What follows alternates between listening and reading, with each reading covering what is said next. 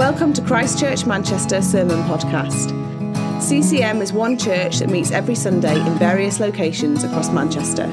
For more information about who we are or about our Sunday meetings, please visit www.christchurchmanchester.com.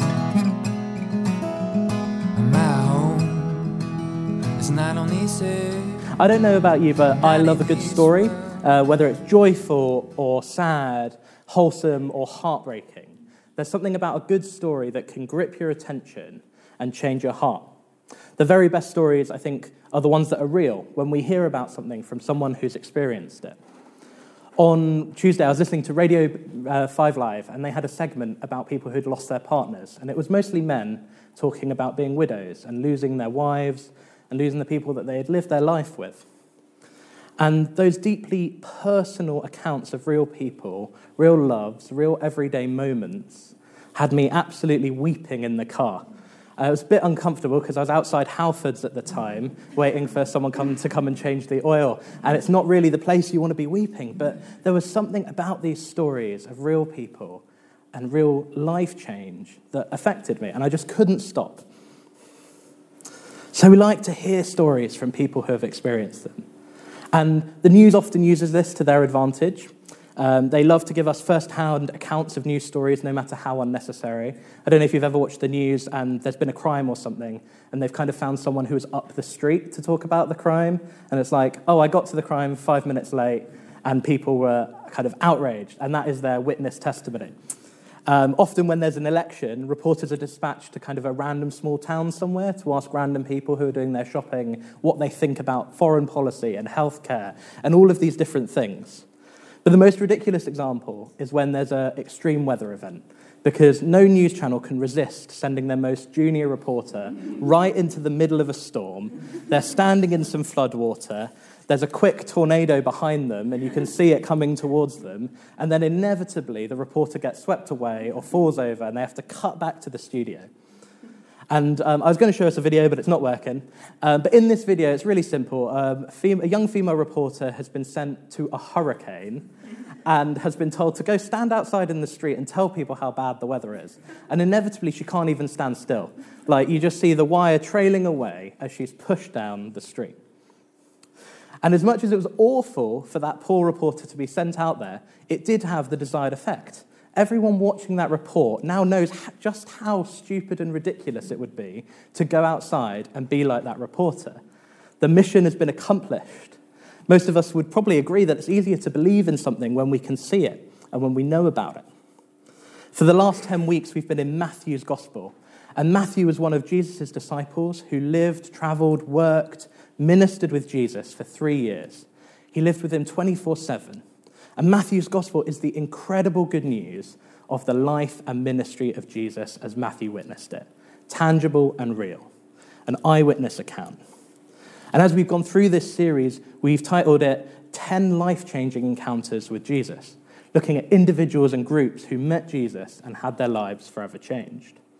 Tim began the series by telling us the story of the original disciples first meeting Jesus, leaving their livelihoods as fishermen, shepherds, to follow him, transforming the whole course of where they would go next. And Rosie last week looked at the centurion who came to believe in Jesus as he put him upon the cross to die. We've heard and experienced stories of healing, redemption, the dead being raised to life. And this week we finished the series by exploring two women, both named Mary, who witnessed the power of the resurrection of Jesus. Before I read the text, which is Matthew 28, verses 1 to 10, for those of you who have paper Bibles, I just want to set out where this scripture fits into our timeline.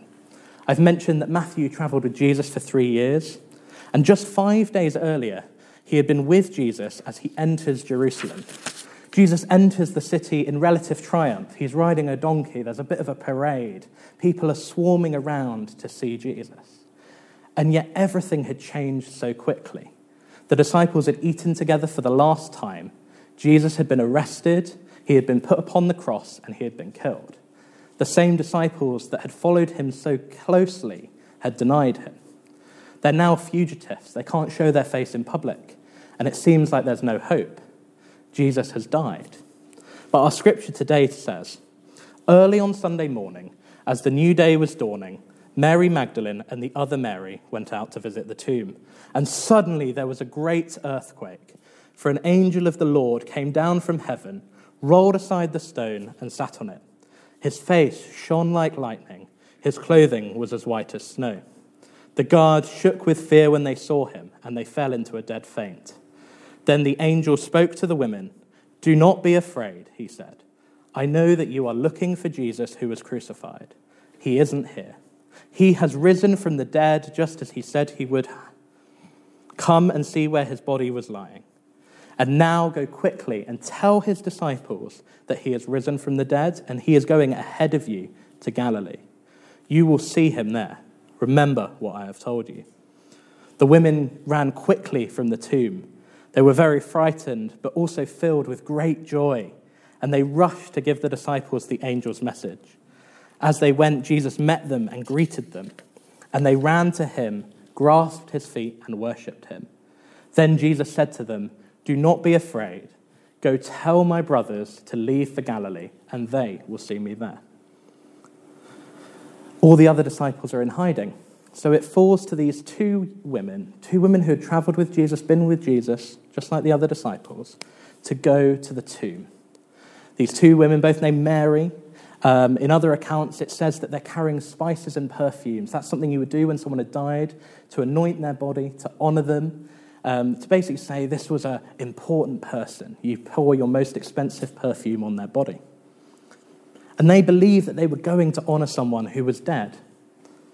The darkest thing had happened. And when things are darkest, the Bible teaches us time and time and time again that that's when God breaks in. The two Marys in this story experienced the true power of Jesus, the power of the good news to change lives. And I think this story and Christ's resurrection allow us to experience the power of Jesus in 4 ways. So that's how we're going to structure the rest of this talk. The first way is that Jesus has power over physical creation. We see that an angel was commanded to move this huge rock. And when we talk about the stone that buried the tomb, this stone would have been absolutely massive because it had to block a physical hole in what was effectively a bit of a cave. And it would have had to block the smells of a decomposing body. And also, the Jewish leaders at the time wanted to make sure that Jesus remained in his tomb. They were very worried about what people were saying and who he was. So they put a huge rock there and put guards around the rock to ensure that it could not be moved. These two women, these two ordinary people, would have had no chance of moving that rock themselves. And yet an angel comes. And it's a very light little bit, actually. The angel comes, he rolls away the stone, and then he sits down on it. The ultimate kind of indignity to this massive stone is that it's become a footstool instead of guarding a tomb. We see that in this, that Jesus has authority over all creation. The Bible tells us at a different point that all things are created through Christ and for Christ. The question then kind of becomes, why did he have to move the stone? In John's Gospel, it says that Jesus could pass through locked doors. He had no need to move the stone. In fact, we don't even see Jesus in the tomb. When the stone is moved, it's the angel that's there.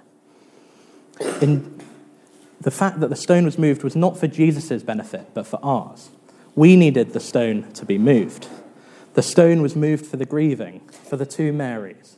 Uncertain and sure that they were going to see a dead body, they saw an empty tomb and the power of God through this angel moving this stone.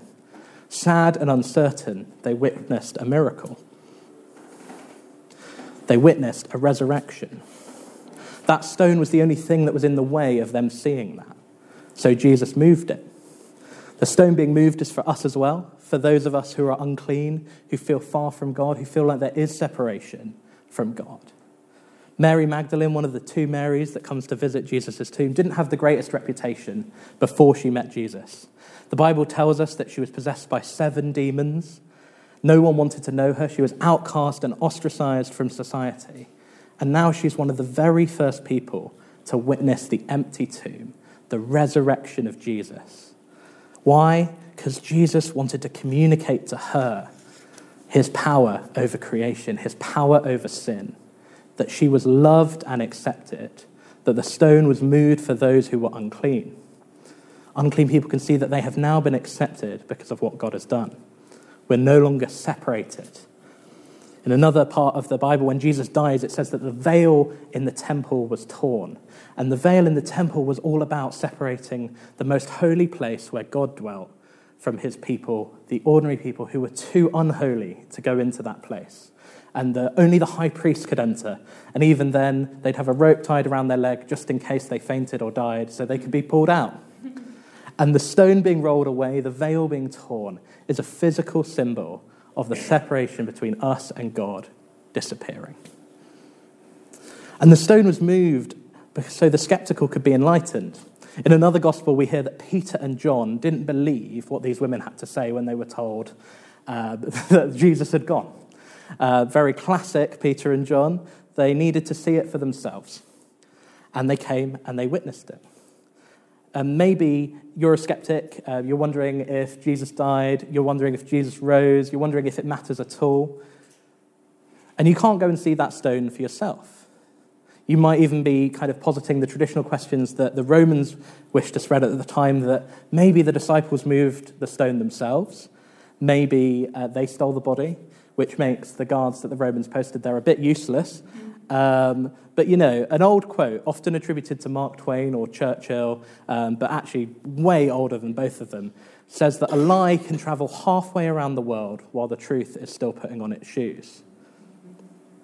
It took the 12 disciples dying for what they believed to spread the gospel. They stood up to those lies when they were told, if you recant, if you tell us you're lying, you can live.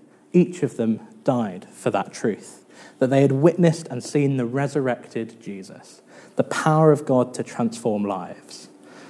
And Proverbs provides a much better quote about truth. Truthful words stand the test of time, but lies are soon exposed. The stone was moved for skeptical people so that they could witness the power of God over creation. The skeptical could be convinced. And that's good news for us today. Our second point is that Jesus has power over death. Before he died, Jesus said that he would rise. He predicted that on the third day, he would come back to life. And he did. All of us will die. Bit of a depressing message, but we don't know when, where, how. But it is inevitable. Another old quote, the only things inevitable are death and taxes. And we know they're going to happen, and we know we have to face them. The good news from this passage is that one of those things, death, has been defeated. He is risen. An angel is physically there declaring his victory. And in verse 10, we see Jesus meet the two Marys and speak to them. They are the very first people to witness the resurrection. A prophecy made back in the Old Testament in the book of Isaiah is fulfilled. It says, he will destroy death forever. The Lord will wipe away tears from all faces. The author of Corinthians asks rhetorically, where, O death, is your victory? Where is your sting? Because Jesus had taken the sting of death away at that tomb. Death becomes no longer the end. This encounter revealed that death is in fact the dawn at the end of a long night here on earth. Without sharing too much, let me tell you about a night in early October. I was feeling really rough. It wasn't a great time. I was having a bit of man flu, and I was way overreacting to it all. But I'd been struggling to sleep for days and was up and down to the bathroom. And on that day, we had adopted our new dog, Cooper, who is lovely. He's a 7-year-old Siberian Husky. But it was a rough night. He was howling and screaming and barking, and he just wasn't settled. So this night that already felt quite difficult became harrowing. The minutes felt like hours, and it just went on and on and on. And it felt like the morning would never come. But it did. When you have Jesus, you're waiting for the dawn to come, but knowing that it will. No matter what happens here in life, you can look forward to the dawn coming.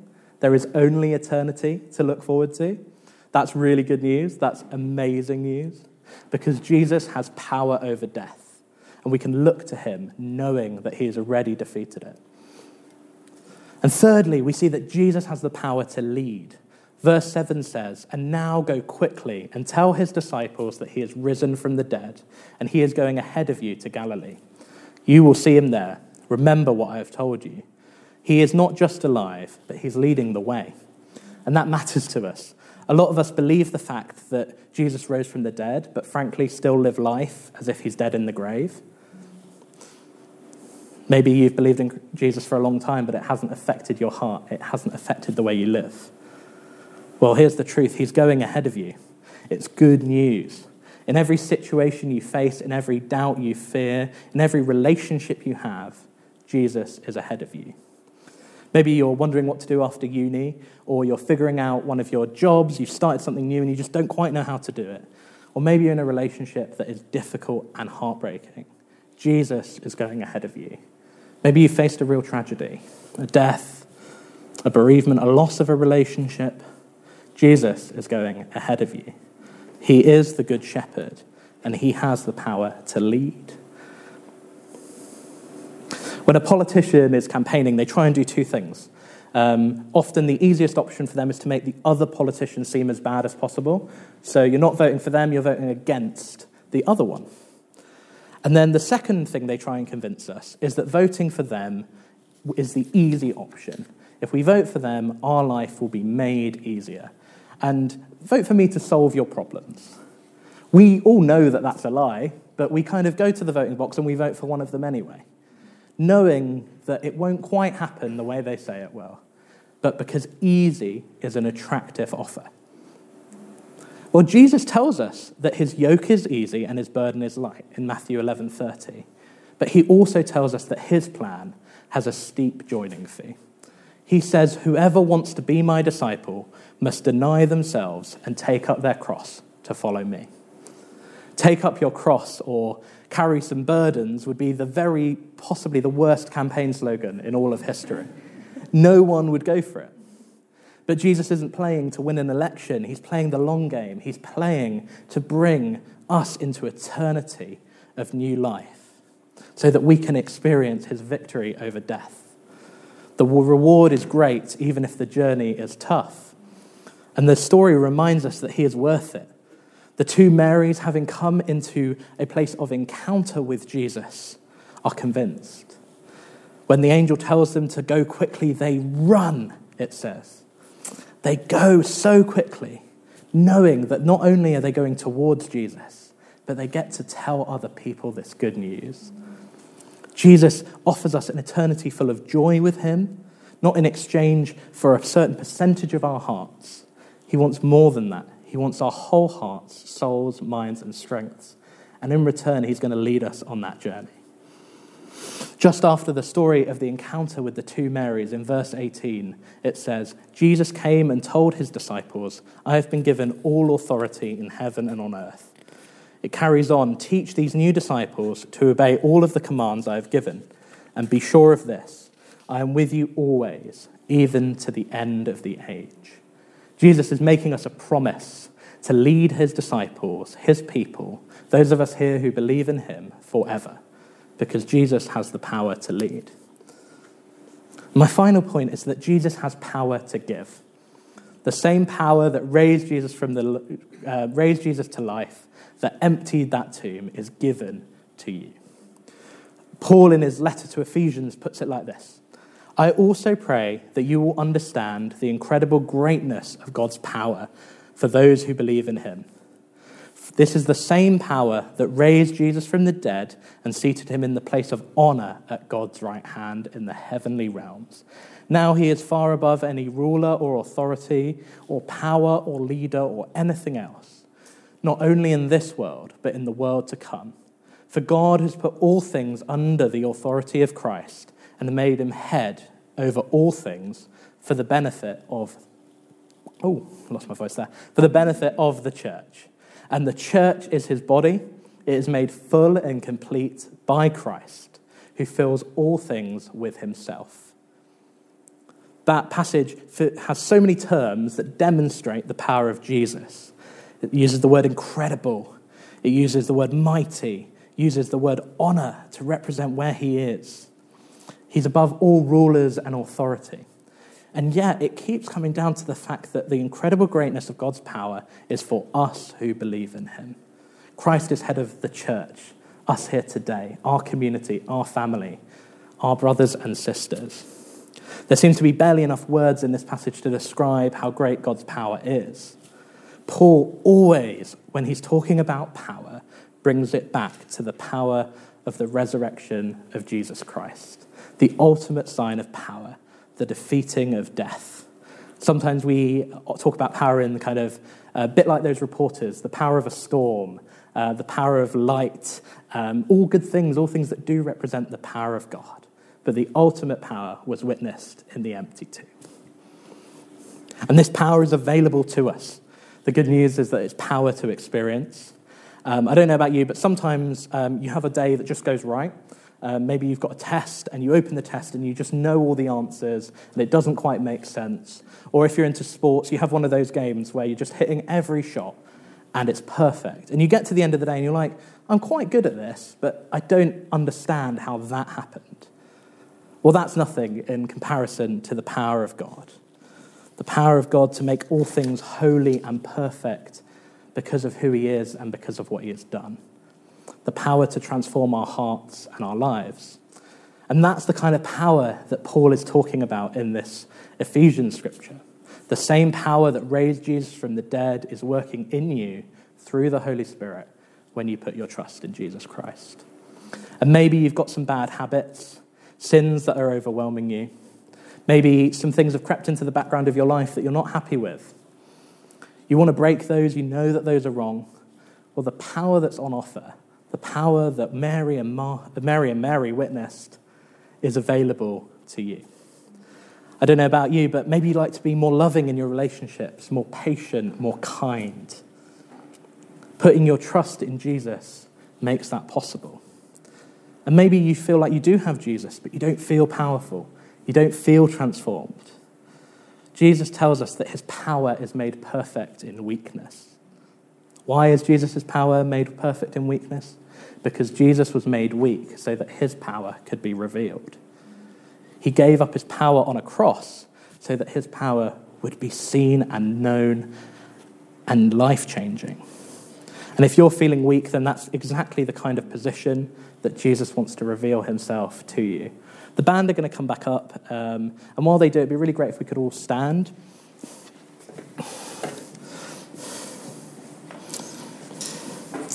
Not because there's anything particularly holy about standing, but just because we're about to sing, and standing is a position of openness. Right at the beginning, I mentioned that when things are darkest, God breaks in. And the truth is, you just need to receive it. It's quite simple. It's as simple as ABC. A, admitting that you've got things wrong. You're a sinner. You've rebelled against God. B, believing that he died on the cross to take away your sin and rose from the grave to bring you new life. And C, confessing that Jesus is your King. It's simple. It's all it takes is to come before Jesus in humility. That's all it takes to receive the great power that raised Jesus from the grave. The same power that overwhelmed the two Marys, and the power that they got to live with and serve with for 3 years of their life. You can have new life today, new power today. You just need to put your trust in Jesus.